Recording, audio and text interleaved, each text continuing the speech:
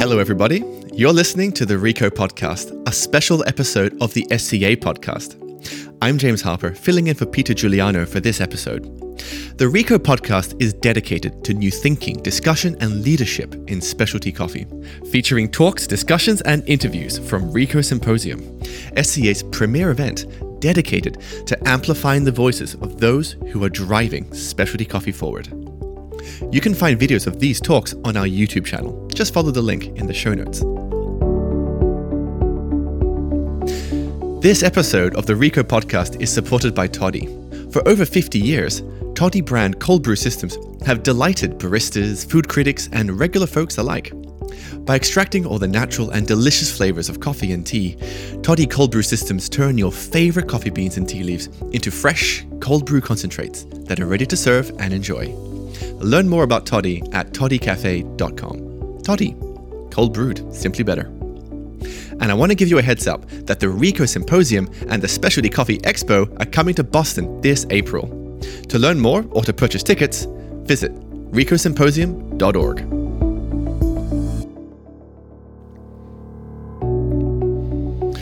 Over the next few weeks, we'll be releasing episodes from The State and Future of the Business of Coffee, a session at Rico Symposium last April. This session gathered business leaders in specialty coffee to discuss the ways that the specialty coffee trade has changed in the past decade, the challenges businesses face today, and how we might prepare for the future. On this episode of the Rico Podcast, we are pleased to welcome the guests on the first panel of The State and Future of the Business of Coffee. Nicholas Cho, co-founder and head barista of Wrecking Ball Coffee Roasters. Tracy Ging, Chief Commercial Officer and SVP at S&D Coffee and Tea. Josh Owen, President of Revelator Coffee Company. Teresa Von Fuchs, Head of Sales at Bellwether Coffee. And Dan McCluskey, Founder and Chief Creative Officer at Premium Quality Consulting. And also, to help you follow along in this podcast, I will chime in occasionally to explain who's talking. It turned out to be a very lively discussion, so you will hear me introduce the panelists just once in order to keep the flow of the conversation going. Led by Nicholas Cho, the panel took the stage at Rico Symposium to debate and discuss an important question. Are we in a specialty coffee roaster bubble? Let's hear what they have to say.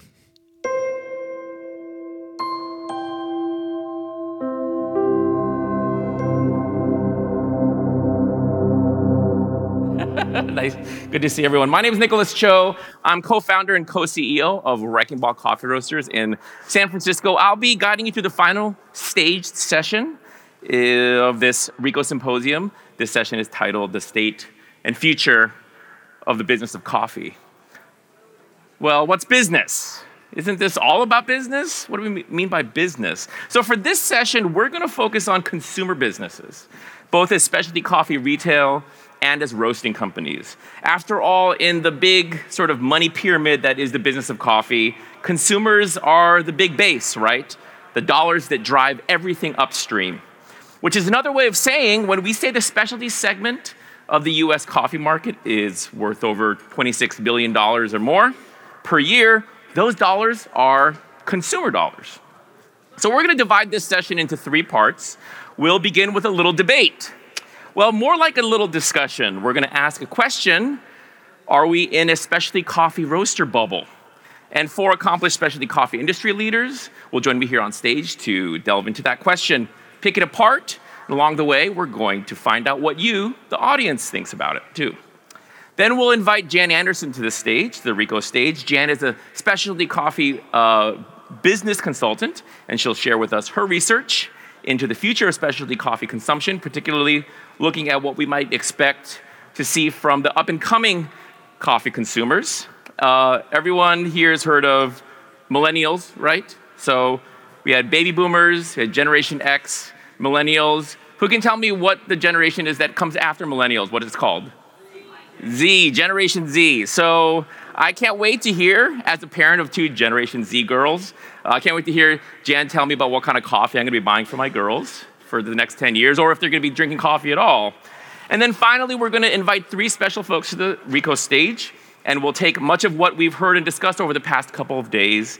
And as we're looking at solutions to the way that specialty coffee businesses can move forward in the next few years and beyond, we're going to hear about 3 retail businesses that are already doing a lot of that work today. And we'll hear about it by meeting these 3 dynamic founders.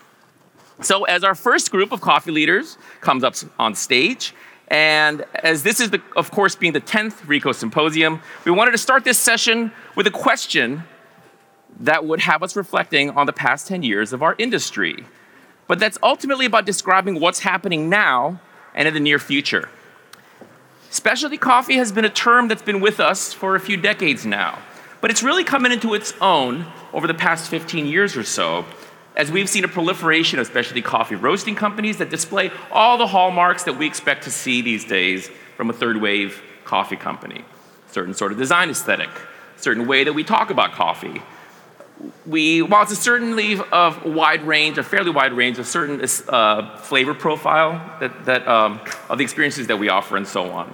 So in an age where so much of our focus has been to re-educate our coffee consuming public, to accept and embrace our new point of view about what coffee can be, we find ourselves in a situation where certain markets, certainly the market where I live in San Francisco, specialty coffee can feel really crowded.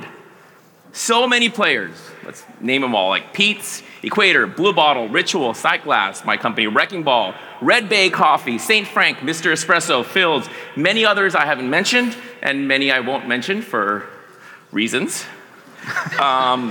Anyway, the San Francisco coffee roasting community is really crowded.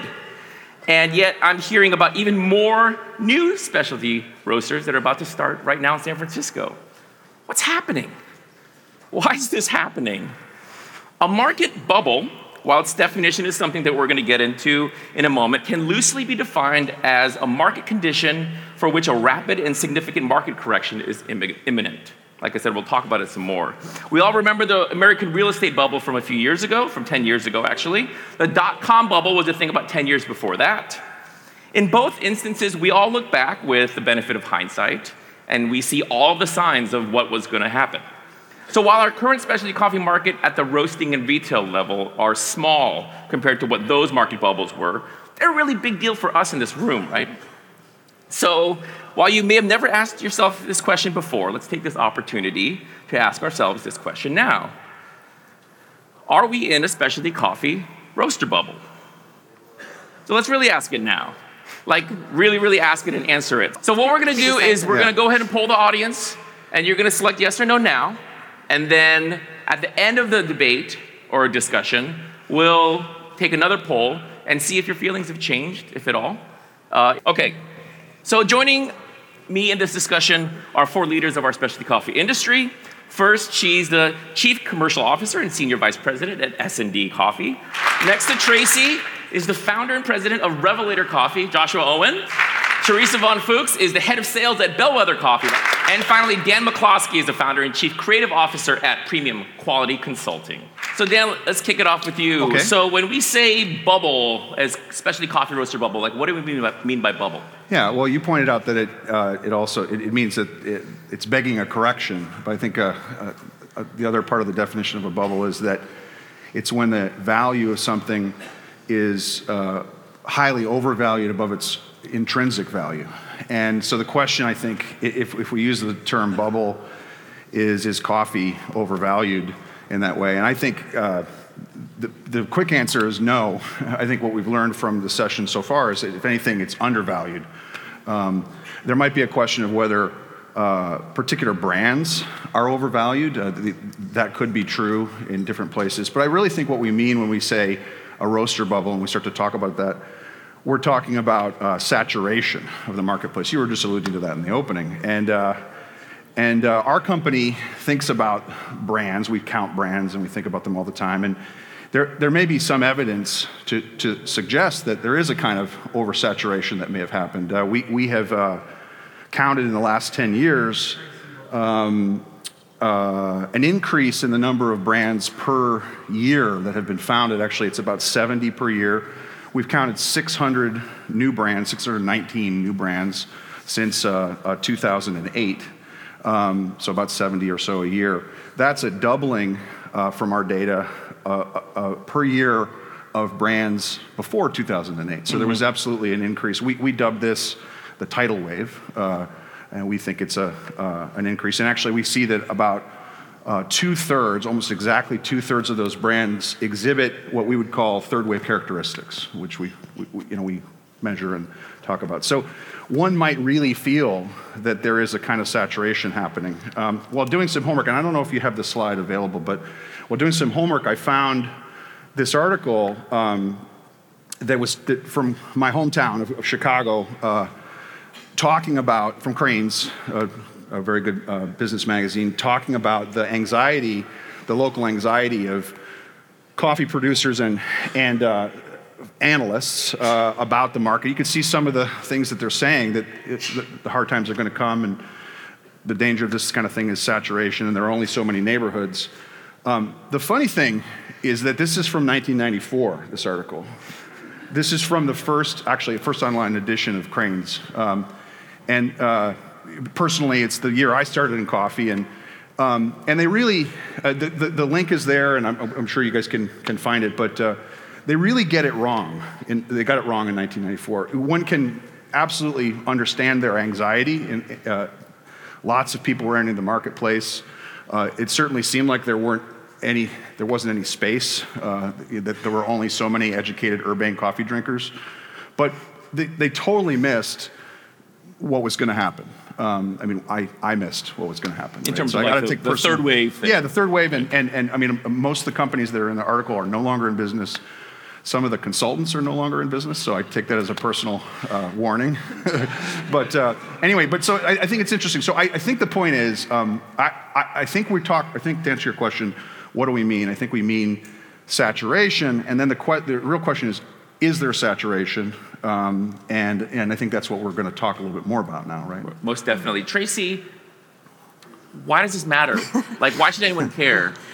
Well, I have a different take on what I think the bubble is, and so I think there are markets where saturation is happening, but I think the bubble is more around a style of doing business. I think that the 2/3 of brands that are showing third wave characteristics, I think that refers to a particular style of doing business that's going to get very pressured in this new environment. So there's no doubt that there's low barriers to entry. We're going to see a lot of roasters continue to come on. Big roasters are entering the space. Big brands that have never been into coffee are entering the space. You've got people like Amazon that are poised to disrupt. You've got other technology that's poised to disrupt. So what I think, when I look at that term bubble, I think about, are we detached from reality? And I think that we are in a bubble, because I think that the style of specialty coffee roasters that has been successful or popularized to date probably isn't going to work in this new market environment. And I think that is what's going to get corrected, is that the reality of what we think is going to be successful is not going to be based on what was successful in the past. Yeah, I just would add, I feel like there's a kind of a third wave user manual that's like been shared, and it's quite easy to It's like an IKEA manual. There's a bunch of drawings, no words. It comes with a little wrench. It's simpler than that. And it's always a little bald man and no one else. Right. Yeah. Right. Josh, so Revelator's been around for what, 5 years now? 5 years. Yeah, and you're growing in the southeast part of the United States. A lot of your growth has come through mergers with other companies, sometimes who are struggling a little bit, and with the injection of some capital and some business know-how, be able to grow in that way. So what are you seeing out there as you're growing Revelator? I think I would sort of echo what Tracy said, which is it's not about oversaturation in this absolute sense. It's about oversaturation in this relative sense, that there's too many people trying to do exactly the same thing. Mm-hmm. And this is a moment where, as we talked about in the previous panel, innovation really matters. I think in the Southeast, which is a region where specialty coffee and third wave coffee maybe came a little bit later in some of these cities than it did where you're from, we're seeing people using that manual over and over and doing the same thing over and over. It's ripe for innovation. Yeah. Teresa. So Bellwether Coffee, we had Arnaud up here earlier. Bellwether's counting on and not being a bubble, like a growth, maybe again in an innovative sort of way. So what are you seeing out there? Well, so I feel like, again, we're talking about the definition of terms, right? So even when we talk about market saturation, are we talking about retail spaces that are following this IKEA manual? Or are we talking about the roaster business model? Because I think the roaster business model is what we've definitely seen changing, right? If you thought that you were going to invest in infrastructure, pay the bunch of money for this thing, have your cool cafe, and then also sell a bunch of wholesale to every cafe around you, that model has definitely changed over the last couple of years. Like But what we see, sorry, go ahead. But what I feel like we all see is that that's not happening because people are greedy or feel like they just downloaded a playbook and are going to go win. Yeah. It's happening because there's this real like engine of enthusiasm. Like people have broken supply chains and really done things way outside the economic sense, right? In order to have access to coffee and roasting, right? People do it when it doesn't make sense for their business because they love it. They love it and they want to do it. And I think when you watch people making those kinds of decisions around the things that they really love, yes, some businesses will fail. We've all been to great restaurants that didn't last. But I also think that there's more to it that we could do to support that engine of enthusiasm rather than, whine about how it's affecting our business model. Is it that people love coffee? I hear you, and for a long time we've talked, like, the buzzword was like passion, right? Passion for coffee, passion for a lot of stuff. Is that really what's driving people starting businesses? I mean, I think that there's a difference between people starting businesses and people who've been in business, fell in love with a thing, and then want to take their craft to the next level. And I feel like when we talk, we're asking a specific question about a roaster bubble, right? And when you look at the people that are getting into roasting now, they're not all brand new businesses, right? It's a lot of people who've had cafes, understand the business model of coffee, and want to take this next step, right? For their passion or their knowledge base. Or one interesting thing we hear a lot, as I talk to a lot of people about who want to start roasting, is that they want opportunities for their staff. Right. And I think that is a great reason to expand what you do in your business. Right, but then let's say you're a cafe and you weren't roasting coffee before, and you start to, and we'll get a little bit into why we put roaster into this question and didn't leave it out and just say specialty coffee. But so you're a cafe, you decide to start roasting, and you build into your plan, well, we'll roast for ourselves, and then we'll get some wholesale. And I think that last little part has been sort of automatic in our industry for a while, and now I see it over and over again. Many friends opening roasting companies and then getting started with certain assumptions in mind, and then all of a sudden they're just like, no one wants to buy our coffee, because there's all these other people out there. Running into business problems is what they're running into. Yeah. Right. That's the learning curve of new business. About to speak is Tracy Ging of S&D Coffee and Tea. I mean, I think one of the things that really struck me from yesterday was Andrea Ely showing the retail dollar value growth versus the actual consumption growth. So the consumption growth wasn't that impressive, but the retail value grew quite a lot. And if you look at what's underneath that, a lot of that is, it's not coffee, it's not the bean, it's the delivery mechanism, it's single cup systems, it's other forms. Differentiation really happens through the delivery, through consumer products. There's less and less opportunity for differentiation at the bean level.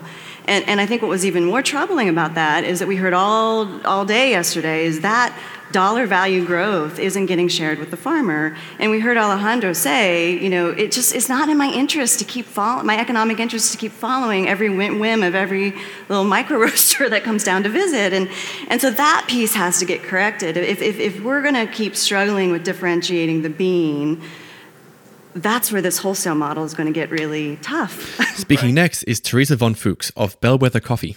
Right. I see it in the retail model too. I've actually been talking to a lot of retail cafes that know that there's no opportunity for wholesale. They don't want to do that.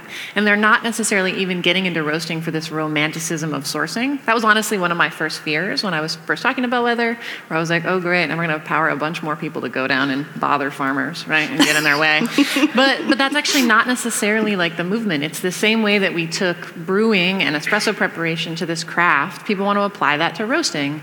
And for that, I feel like we should give them better tools. And so while, not wanting to cross over into the infomercial sort of level, so how would a Bellwether type product disrupt that? How would that Well, in the simple way, we really tried to make roasting more accessible. So from an economic standpoint, but also from a usability standpoint, Arno talked a lot about that. But also this idea of we don't have great tools for roasting. Super sorry, other roaster manufacturers out there, right? But it's not been a space we've innovated in the last 10 years. People are usually going to a vintage roaster not necessarily like a And new there roaster. has definitely been new roasters and new upgrades to a same basic concept of the technology, right? But we've been having great conversations about brewing preparation and sourcing for the last 10 years, but we're kind of not looking at one other fundamental piece. And that's really what Bellwether tried to do. It's ventless and electric. We'll talk about it later. And the customer. I mean, so we've been having great conversations about roasting and sourcing and brewing and the equipment, and the customer's been largely absent, the coffee Right. drinker. The consumer. Yeah. Right.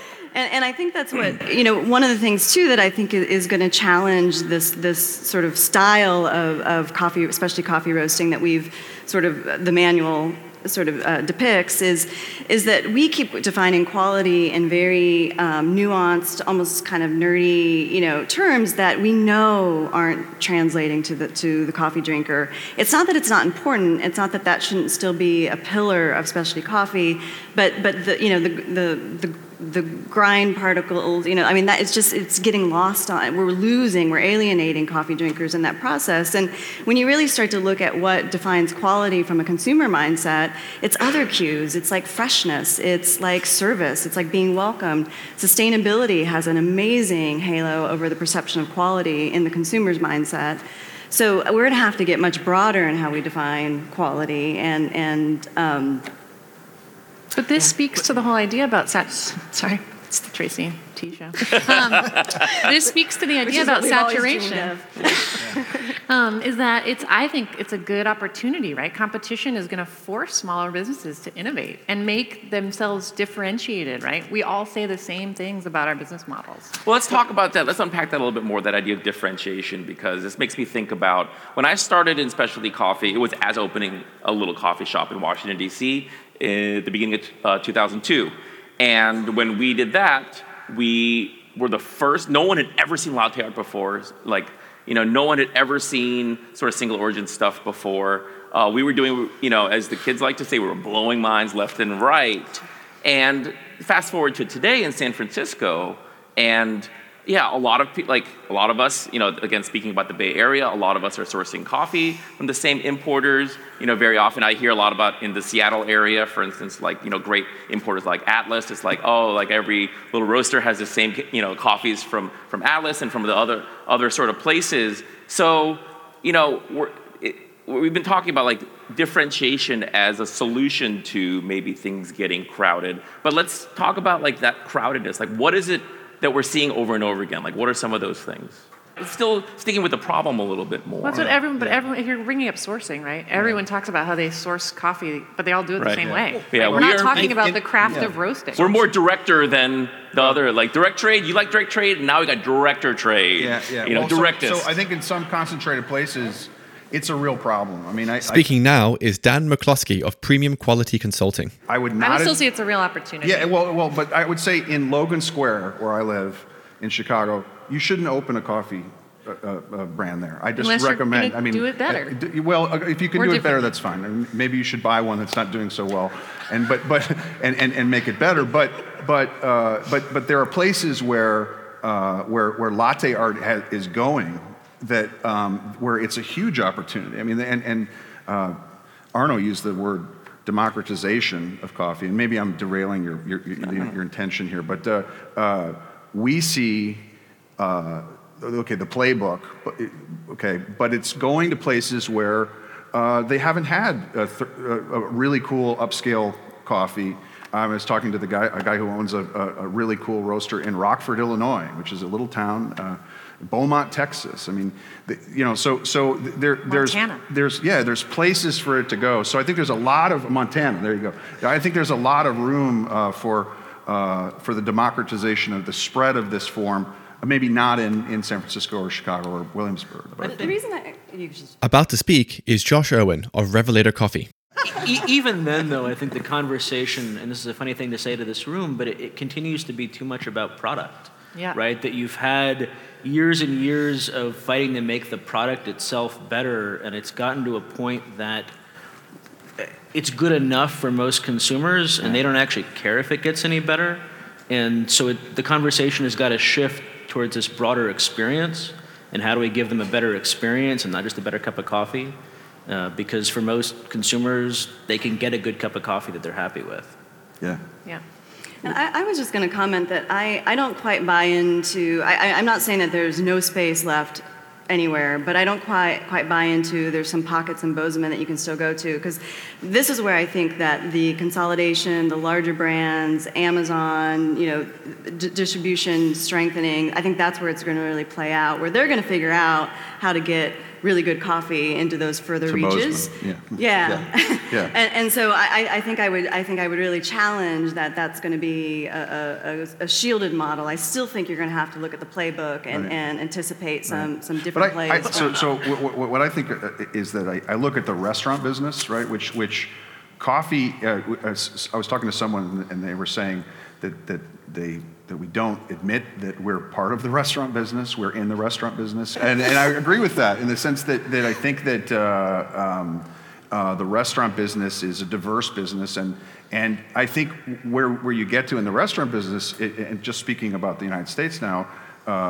is we finally find ourselves in a place where even in small towns that didn't have great food necessarily, you have great food, but you also have corporate food, or you have Olive Garden, and you have a restaurant that makes upscale Italian food, and they live together, right? So, and I feel like they do for now, but we hear about Olive Garden and companies like that kind of on the decline, right? Well, okay, so then there's a new version of Olive but maybe Garden, that's right? but in a way, I guess I'm just saying, like, in terms of like the threat of consolidation. And Tracy, I'm not sure if this is exactly what you're saying, but the threat of consolidation taking over the artisanal or the craft. I'm not worried about that either, right? Because I think that there's an opportunity for both to live together. And particularly, I think we're at this moment where, there's all this consolidation happening, but you've also got all this data that says consumers really want local business. Yeah, right? And so, right. It's going to be Amazon who's going to get the product into people's homes in some of these smaller markets.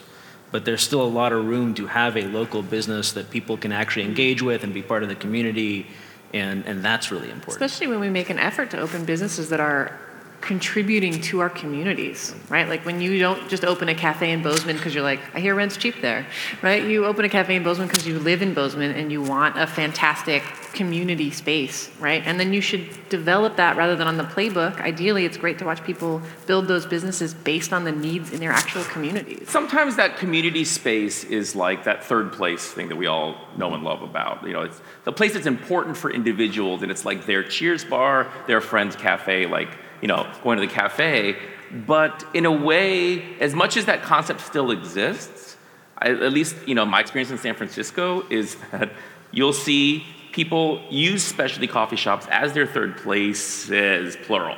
So the 4 or 5 places, when I'm this part of town, I'm near work, there's a Blue Bottle there. When they're over here, there's a Ritual, there's, whatever. If the line's too long, they just jump over to the next one. Right, because... But why is that bad? Well, I guess the issue, again, is the crowdedness of the market, right? Whether it's saturated or not. Where it's bad is, you want to be able to project growth.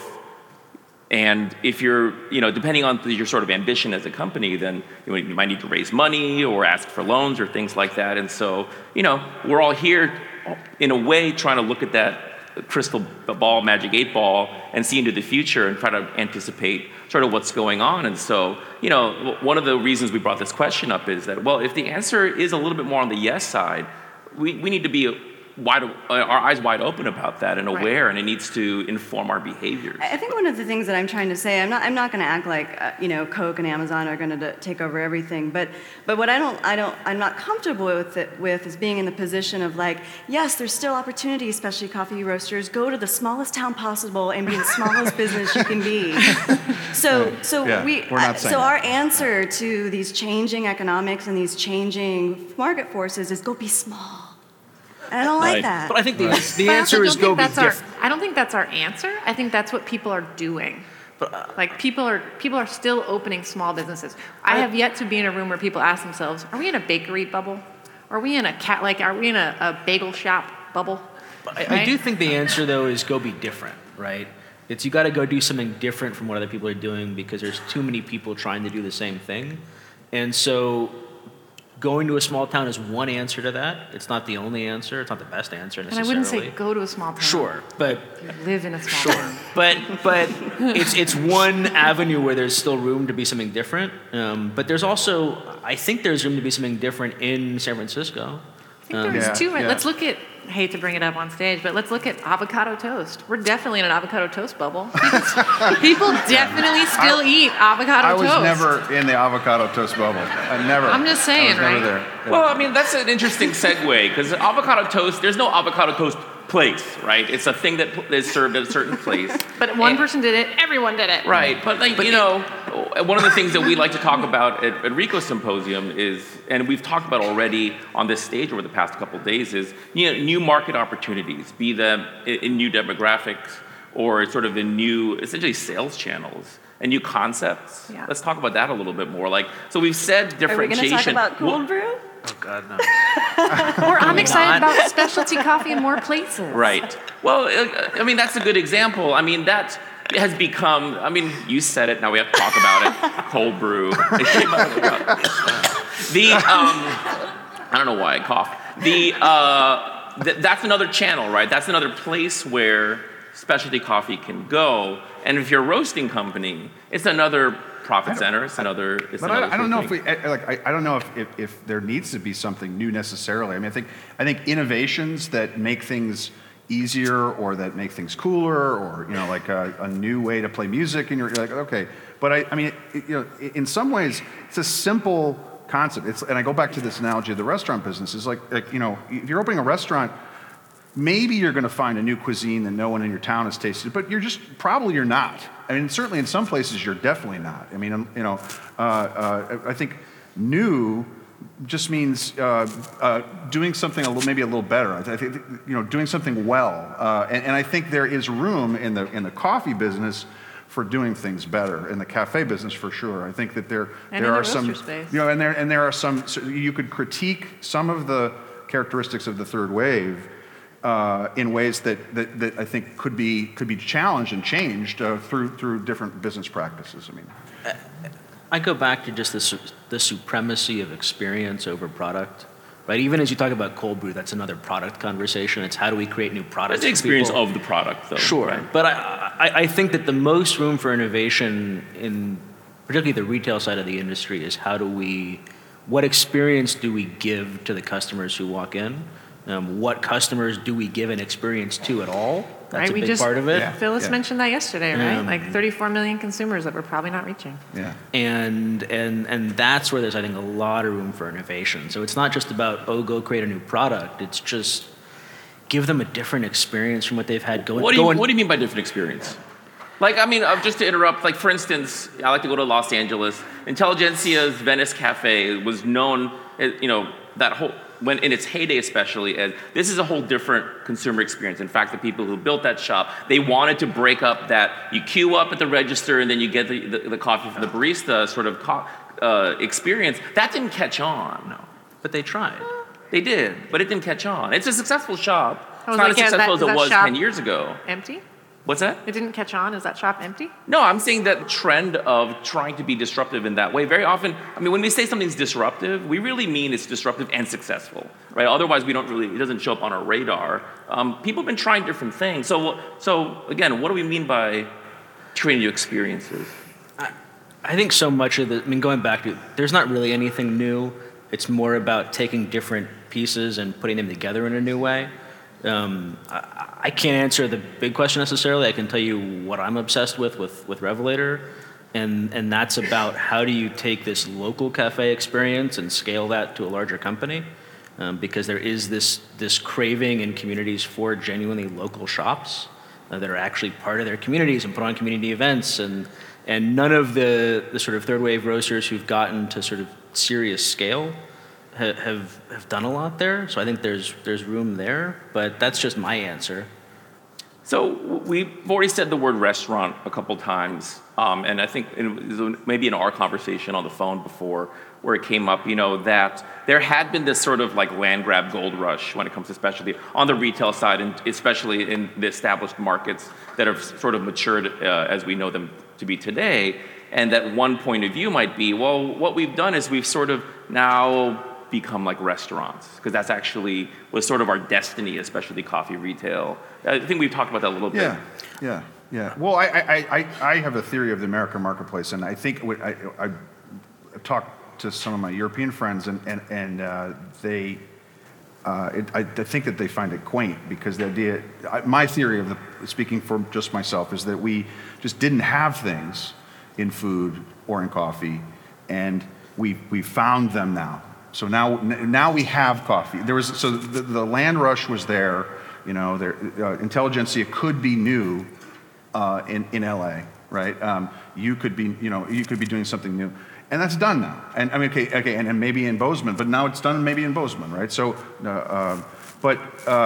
so now it's about repeating, because this is a product we repeat every day, right? In this wonderful way, and it's a simple thing that we do to give ourselves pleasure and to make our lives better in that simple way. It's not something special and new. It is special. It's two things at the same time. So.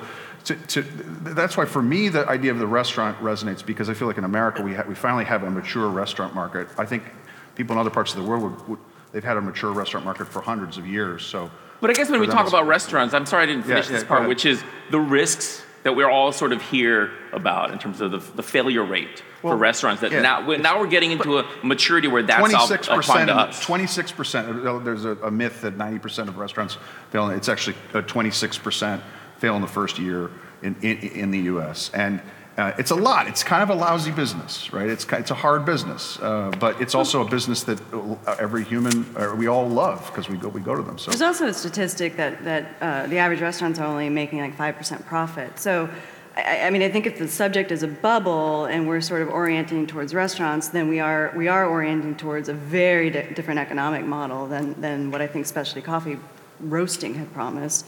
And that's why I think the product conversation is interesting, because I think there is something new to talk about, and that people are drinking coffee not just for that morning wake me up or energy or that kind of afternoon relaxation. People are now drinking coffee as a refreshment beverage, as a functional beverage, as something to wash down food. A sensory experience. A sensory experience. But I think that all creates opportunity to introduce specialty to a broader range of coffee drinkers. And if we don't want to be in that space, we, in the broad terms, somebody else will get into that space, and it's going to change the landscape fundamentally. But that requires innovation, right? And I think the conversation we had was the extent to which the coffee industry kind of silos itself off from the rest of the food and beverage industry. And there's sort of this purity that people are trying to protect in the product. And to get into the spaces you're talking about, where coffee is a refreshment, it's part of a beverage, you have to be prepared to treat it as an ingredient in this broader sort of nourishment conversation.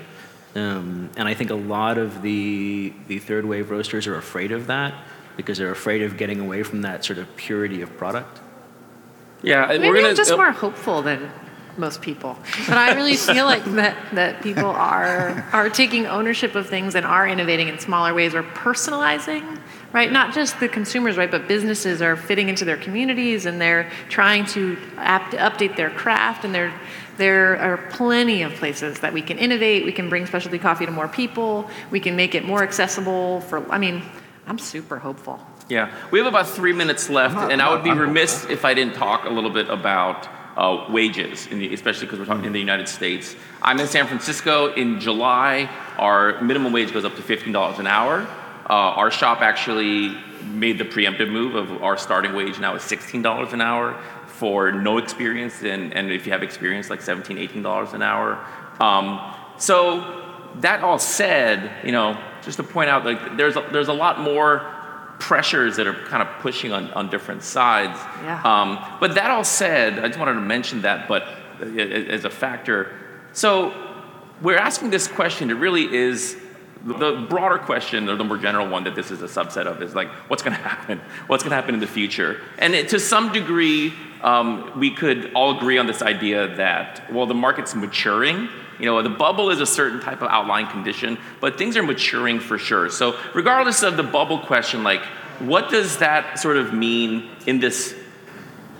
within this topic? Like, where are we going to see things continue to move? Especially, I know, Dan, that's where a lot of your work is, and Tracy as well. Yeah, I mean, I hope I didn't sound pessimistic sitting next to my friend here, but we're all anyway, smiling. Yeah, but no, but I actually think it's incredibly positive. I think that the forms that maybe some forms are tired, like some style is tired.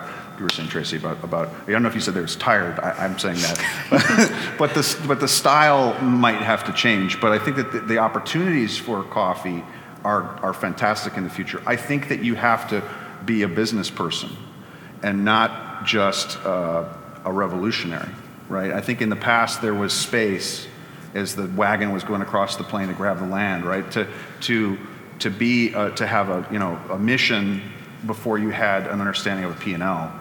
And I think that's probably got to change for people in the future. But there's tons of, it's more accessible. It's a really big opportunity. So, any thoughts, Tracy?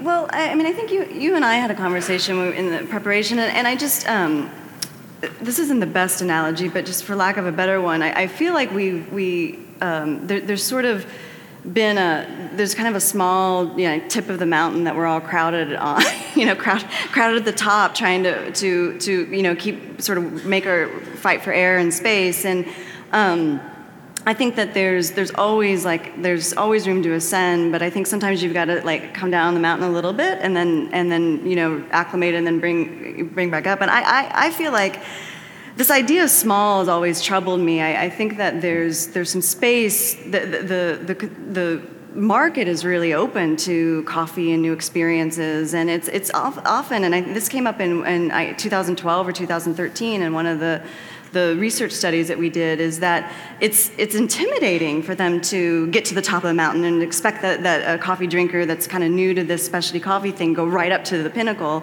The peak, and I think that we can go down the mountain a little bit and bring people up, and so I think I don't think that means sacrificing standards, but I think it means maybe focusing on ones that are more accessible for different types of audiences. And Tracy, you're going to get the last word. Thanks all four of you for this great conversation. Thanks, Tracy, Josh, Teresa. Thank you so much. Dan, everyone. Round of applause for our panelists. That was Nicholas Cho, Tracy Ging, Josh Owen, Teresa Von Fuchs, and Dan McCloskey at RICO Symposium this past April. Remember to check our show notes to find a link to the YouTube video of this talk and a link to the speaker bios on the RICO website. And don't forget, the RICO Symposium and the Specialty Coffee Expo are coming to Boston this April. To learn more and to purchase tickets, visit ricosymposium.org. This has been the RICO Podcast, brought to you by the members of the Specialty Coffee Association and supported by Toddy.